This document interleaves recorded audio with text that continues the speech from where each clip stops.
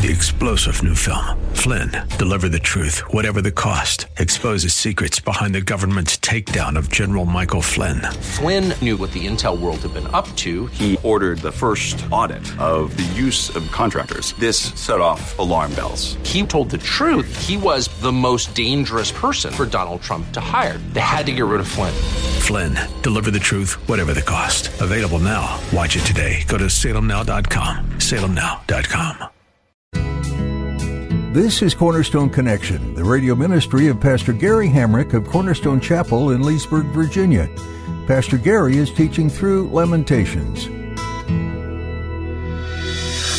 love is calling, listen, truth opens up your eyes. Mercy is waiting for you with every sunrise. There was a whole new, fresh batch of God's love, mercy, compassion, and faithfulness for you. Every single morning of your day. It's enough to make you want to get up every day. Because when you think about what yesterday was, well, praise God, at least tomorrow I'm going to get a new batch of His faithfulness and His love and His mercy. So I'm going to wake up in the morning thankful. Oh, David would write in Psalm 143, verse 8, let the morning bring me word of your unfailing love. Friends, this is the character and nature of our God.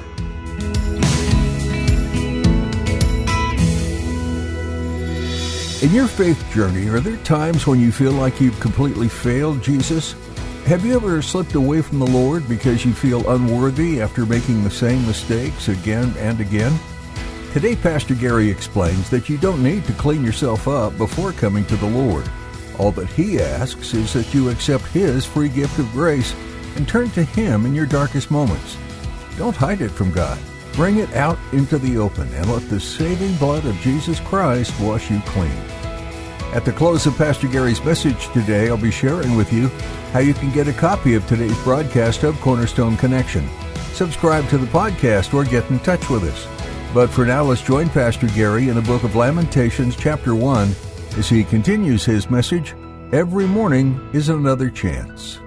Even as Jeremiah is looking at the destruction of the city because of the sins of the people, and he appeals here in chapter 3 to the compassion and the mercy and the faithfulness of God. 600 years after Jeremiah would write these things, Jesus would bear the sins of the world on that very hill for all of us.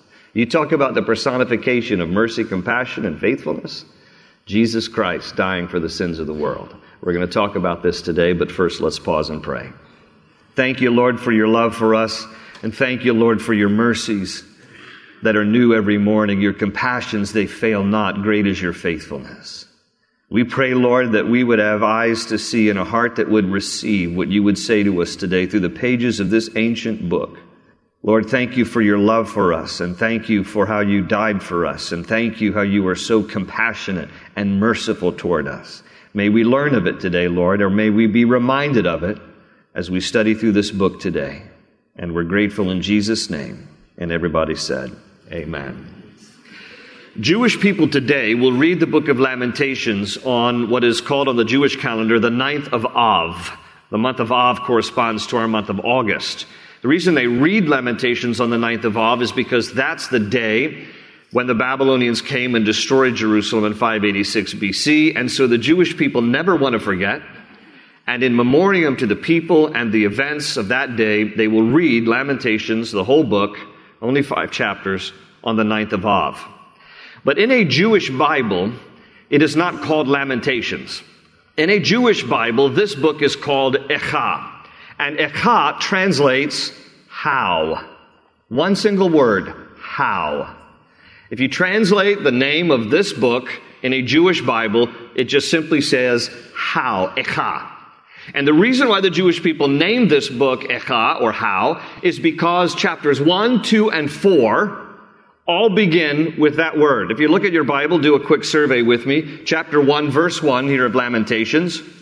How, first word of the first verse of the first chapter.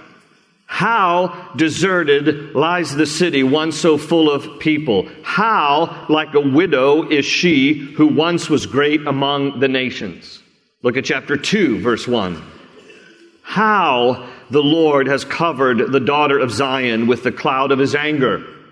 And then chapter 4, verses 1 and 2. How the gold has lost its luster. the fine gold become dull. The sacred gems are scattered at the head of every street. How the precious sons of Zion, once worth their weight in gold, are now considered as pots of clay, the work of a potter's hands. And so the word that hangs over the book of Lamentations is how, echa. And it's not a word that begs a question. It's a word that makes an observation.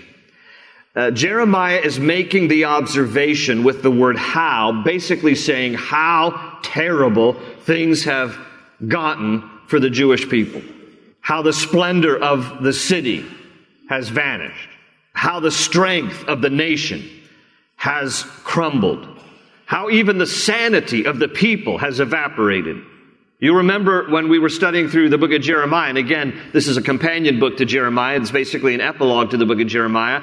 But you remember when we were back in Jeremiah that we talked about how the Babylonians engaged in a common ancient warfare called siege warfare, which was basically when an army came against a fortified city, the army attacking that fortified city would encamp around it and then just wait to see who could withstand the longest before you ran out of food and water. And within the city of Jerusalem, they had a supply of water, thanks to King Hezekiah, who brought the Gihon spring into the city underneath the walls. But food supply was limited. The book of Jeremiah, chapter 39, tells us that the siege went on with the Babylonians for 18 months, hemming in the Jewish people within the city of Jerusalem. So again, the only way that you would win in siege warfare is who could withstand the longest, had the greatest food supply. If you had the greatest food supply inside the city, then eventually the army, as they ran out of supplies, the attacking army, they would just leave. They'd give up.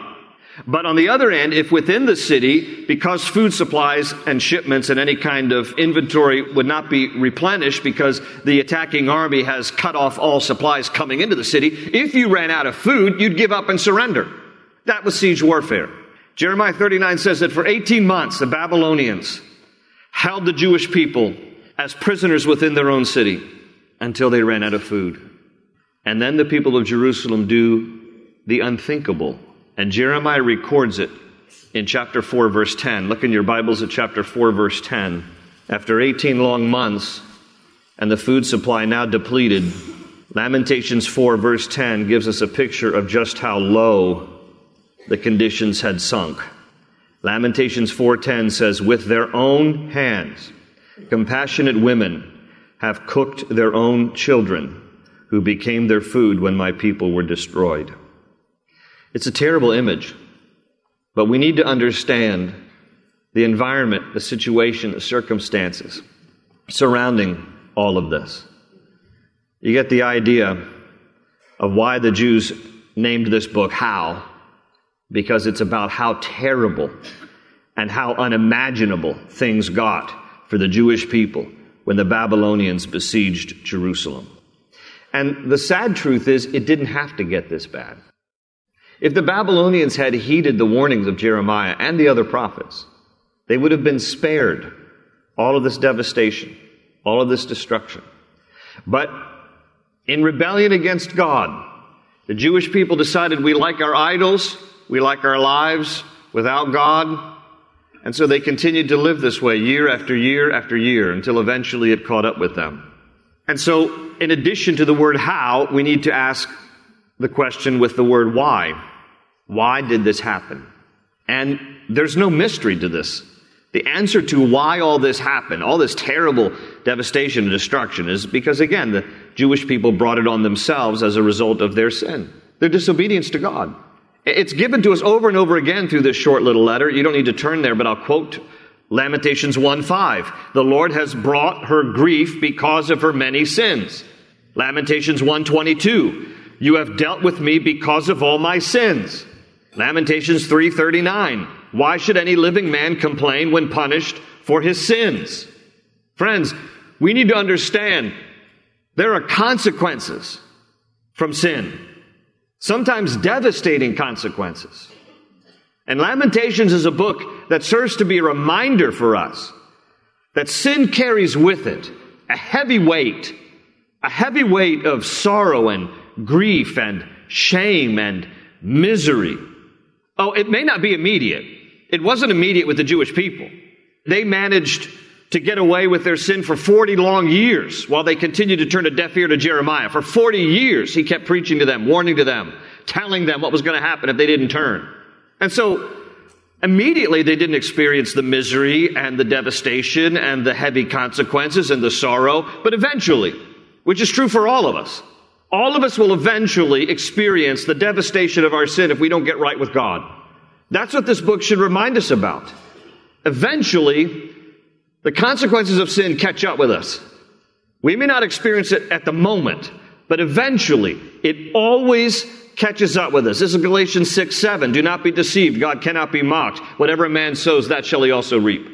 We will end up feeling and experiencing some measure of consequence for our sins if we don't turn to God. We can only sin against God for so long before we become completely miserable in our sin. We read, for example, here in Lamentations 1, verse 20. He says, "See, O Lord, how distressed I am. I am in torment within, and in my heart I am disturbed, for I have been most rebellious." Now, Jeremiah is not writing for himself. He's writing in the first person because he's feeling on behalf of the Jewish people, his own people. He was a righteous man, a righteous prophet, but he's writing here in terms of this is how it feels when you are distant from God, when you're not right with God. It's devastating. It causes distress. He says, I'm tormented within. My heart is disturbed. We also read in chapter 5, verses 15 and 16, joy is gone from our hearts. Our dancing has turned into mourning. The crown has fallen from our head. Woe to us, for we have sinned. And this is the description of a life that is not right with God. Distressed, tormented in your heart.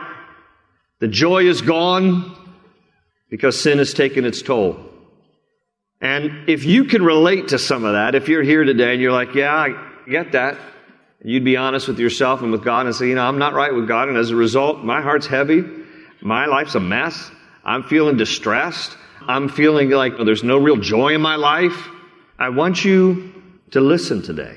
I want you to understand the scene that is happening here, because this scene that is playing out 2,600 years ago is the same scene that plays out in human lives today.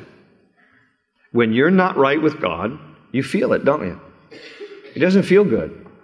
And yet, in the middle of all of this, and you should go home and read if you really want some heaviness, you can go home and read all 5 chapters to really get the idea of just the weight of this, the sorrow, the devastation, the destruction, because in the middle of all of that is chapter 3, where there's this insertion intentionally to remind us about God's compassion, love, mercy, and faithfulness. Go back to chapter 3, because I want you to notice right in the middle of this book, I mean exactly in the middle, there's 2 chapters and a half in front of it, 2 chapters and a half behind it. You have here in chapter 3 of Lamentation from verses 19 through 24, you have right in the middle of this misery, this message of hope.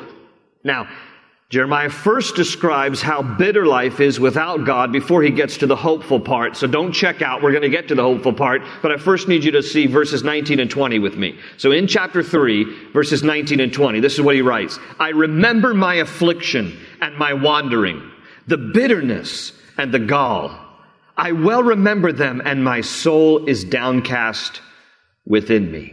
Now again, it's not that Jeremiah is sinning. He's a prophet who's righteous. But he writes in the first person for those who are not right with God and who feel the misery of their situation. And one of the first things he says here in verse 19, he says, I remember my affliction and my wandering. I remember my affliction and my wandering. When you're not right with God, you feel afflicted in your soul, don't you? There's this affliction that you can just feel down deep, like something's not right, like you feel ill. And he adds there, I remember my affliction and my wandering. It's very interesting.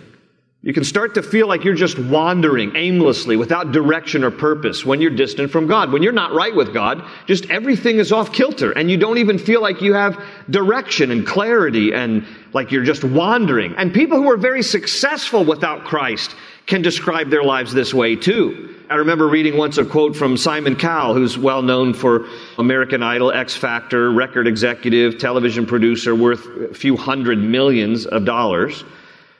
and makes no profession of faith in Christ. And I lifted this quote. He said one time, quote, "I get very dark moods for no reason. I'm just a wandering asteroid." Listen to that language. I'm just a wandering asteroid without a home. I get to points in my life where I sometimes think I'm never going to be happy, end quote. This is a life that is distant from God. I remember my affliction and my wandering. And then he also says there in verse 19, "And I remember the bitterness and the gall." These are basically two words expressing the same feeling, because gall is a plant from which is derived bitterness.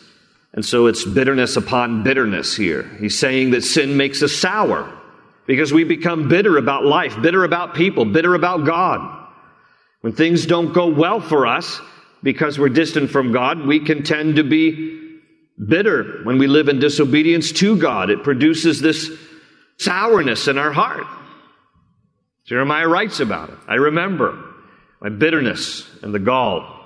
And in verse 20, he says, "And my soul is downcast within me." Sin can take a person to a very dark place. It can be very gloomy and very dark when you're disobedient to God. Because the natural result of sin is guilt. And the natural result of guilt is shame. And the natural result of shame is feeling downcast and depressed. And in addition, when you start to withdraw from God because you're disobedient to Him, you can begin to feel an isolation of the soul. And great loneliness kicks in, on top of the downcast discouragement, depression that you might feel. This is the nature of sin. And then here's what people typically do. Because they're in disobedience to God, instead of doing what could be the remedy to it all, getting right with God, confessing your sin, receiving His forgiveness, here's what people tend to do. They don't like feeling discouraged, downcast, or depressed, so they just start to self-medicate. They just start to self-medicate. A little bit of weed, a couple of drinks. It's only to unwind. It's all good. But no, in the end, it just leads to a vicious cycle of trying to numb the pain. But it never really cures the condition of why in the first place you feel so downcast. Because that's the nature of sin that is unrepentant. And when you don't get right with God, it becomes this heaviness, this dark place, this gloominess. And let me just say to you, if you can relate to anything I'm saying here this morning, if this describes you in the least little bit, I want you to listen very carefully to the next part of this passage, verses 21 through 23. Because Jeremiah writes, "Yet this I call to mind, and therefore I have" what? Hope. "Because of the Lord's great love, we are not consumed, for His compassions never fail. They are new every morning. Great is your faithfulness." Great is your faithfulness, God. Your love and your mercy and your compassions. They're new every morning here. In the midst of all the affliction and wandering and bitterness and gall and a downcast soul caused by sin, Jeremiah writes here how he clings to the character of God. He appeals to the mercy of God, the love of God, the compassion of God, the faithfulness of God. And there is a God who is full of compassion, love, and mercy, who is faithful to us and who will meet us in that darkest place where sin takes us. This is the hope right in the middle of all this gloom and doom, of all this sorrow and destruction as the result of sin. God just explodes off the pages of Lamentations chapter 3 through the pen of Jeremiah. He says, I want you to know that in the midst of all of this mess and even cannibalism and just the horror of what happens when people just take a nosedive because of sin and disobedience to God, God shows up. And in His mercy and in His compassion, He is faithful. And it's new every single morning. This is our hope.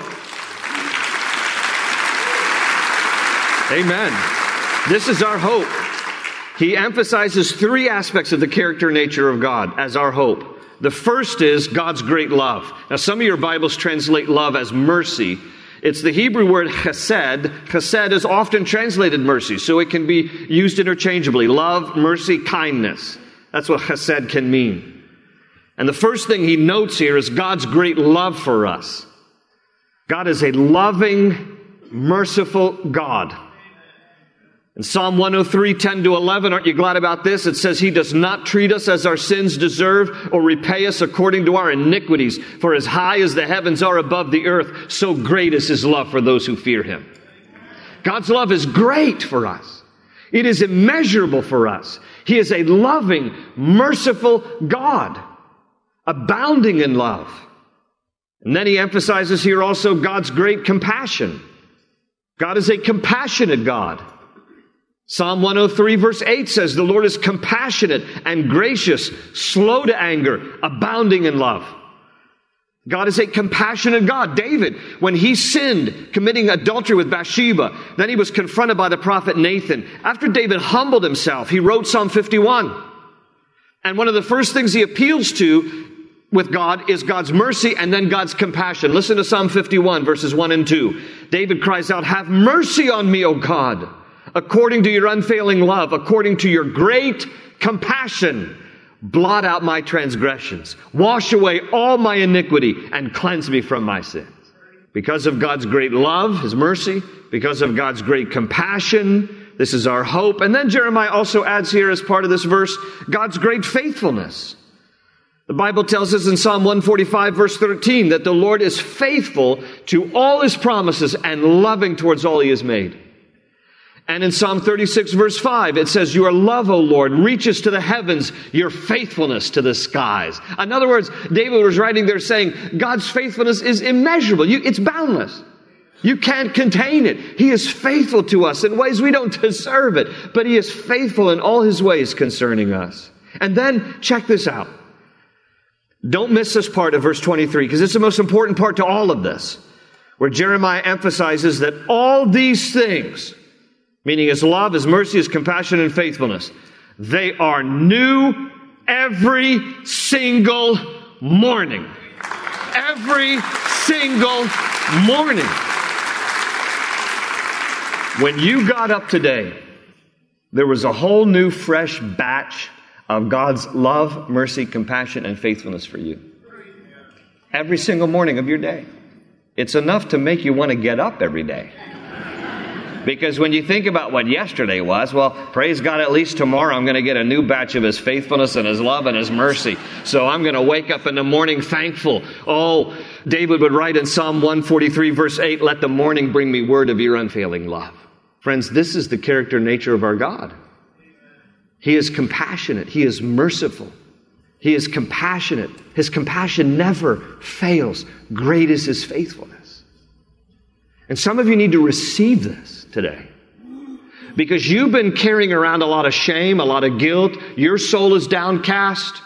You would describe yourself perhaps similarly, that there's been a bitterness of your soul. You feel afflicted. You know you're not right with God. This is the nature of sin. But here's the good news in the midst of all of this that is extended even unto us today out of the pages of Lamentations chapter 3. God's mercy and His compassion, they never fail. Great is His faithfulness. And today is a new day for you to receive that mercy, love, and compassion from God. You say, well, Pastor Gary, you don't know what I did yesterday. You don't know what I did last year. I don't need to know. His mercies and compassion and faithfulness are new every single morning. Every single morning. You say, yeah, but I did something 20, 30 years ago nobody even knows about. It's okay. His mercies are new every single morning. Today is a new day for you to receive His compassion, His love, and His mercy. Open ocean, jump in and you'll find the cornerstone's your connection. Run towards your new life. Isn't it good to know that despite the messiness of our lives due to poor choices, Jesus is still the Master of hope? All we have to do is put our trust in Him. If you'd like to listen to this edition in Lamentations again, or if you'd like to explore other messages from Pastor Gary, just visit our website, cornerstoneconnection.cc, or you can download our mobile app to stay connected to the truth of God's Word everywhere you go. You'll find a link at our website, along with more information about the church behind this ministry, Cornerstone Chapel in Leesburg, Virginia. If you're in the area, we'd love to meet you, so come visit us. You'll find service times and more information about Cornerstone Chapel at cornerstoneconnection.cc. Is there anything in your life right now that has you down and discouraged? We'd be honored to pray for you, so don't hesitate to speak with us. Send a quick email to prayer@cornerstonechapel.net, and we'll get back to you soon. Again, that's prayer@cornerstonechapel.net. With that, our time with you has come to an end for today. Put a marker in the Bible where we left off in this book of Lamentations, and plan to join Pastor Gary again next time for more here on Cornerstone Connection. They say you're a wandering soul, that you've got no place to go, but still you know, you're not alone. Real love is calling, listen, truth opens up your eyes. Mercy is waiting for you with every sunrise. Hope is an open ocean, jump in and you'll find the cornerstones, your connection, run towards your new life.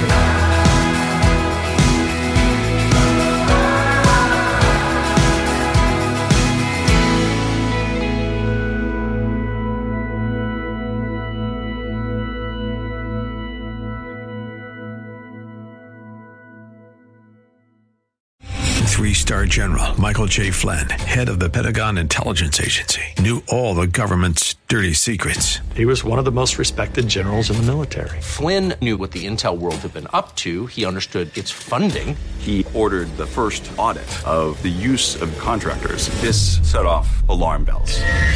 The explosive new documentary, Flynn, Deliver the Truth, Whatever the Cost, uncovers the facts behind this scandal. Flynn told the truth. He was the most dangerous person for Donald Trump to hire. I find out the worst enemy that I'm going to face in my life is right here in America. They took my assessment and they wanted me to change it. And I was like, I'm not changing it. They had to get rid of Flynn. With in-depth interviews, archival footage, and never-before-seen personal records of the man behind the headlines. I just felt like I was drowning. Flynn, Deliver the Truth, Whatever the Cost. Available now. Watch it today. Go to salemnow.com. salemnow.com.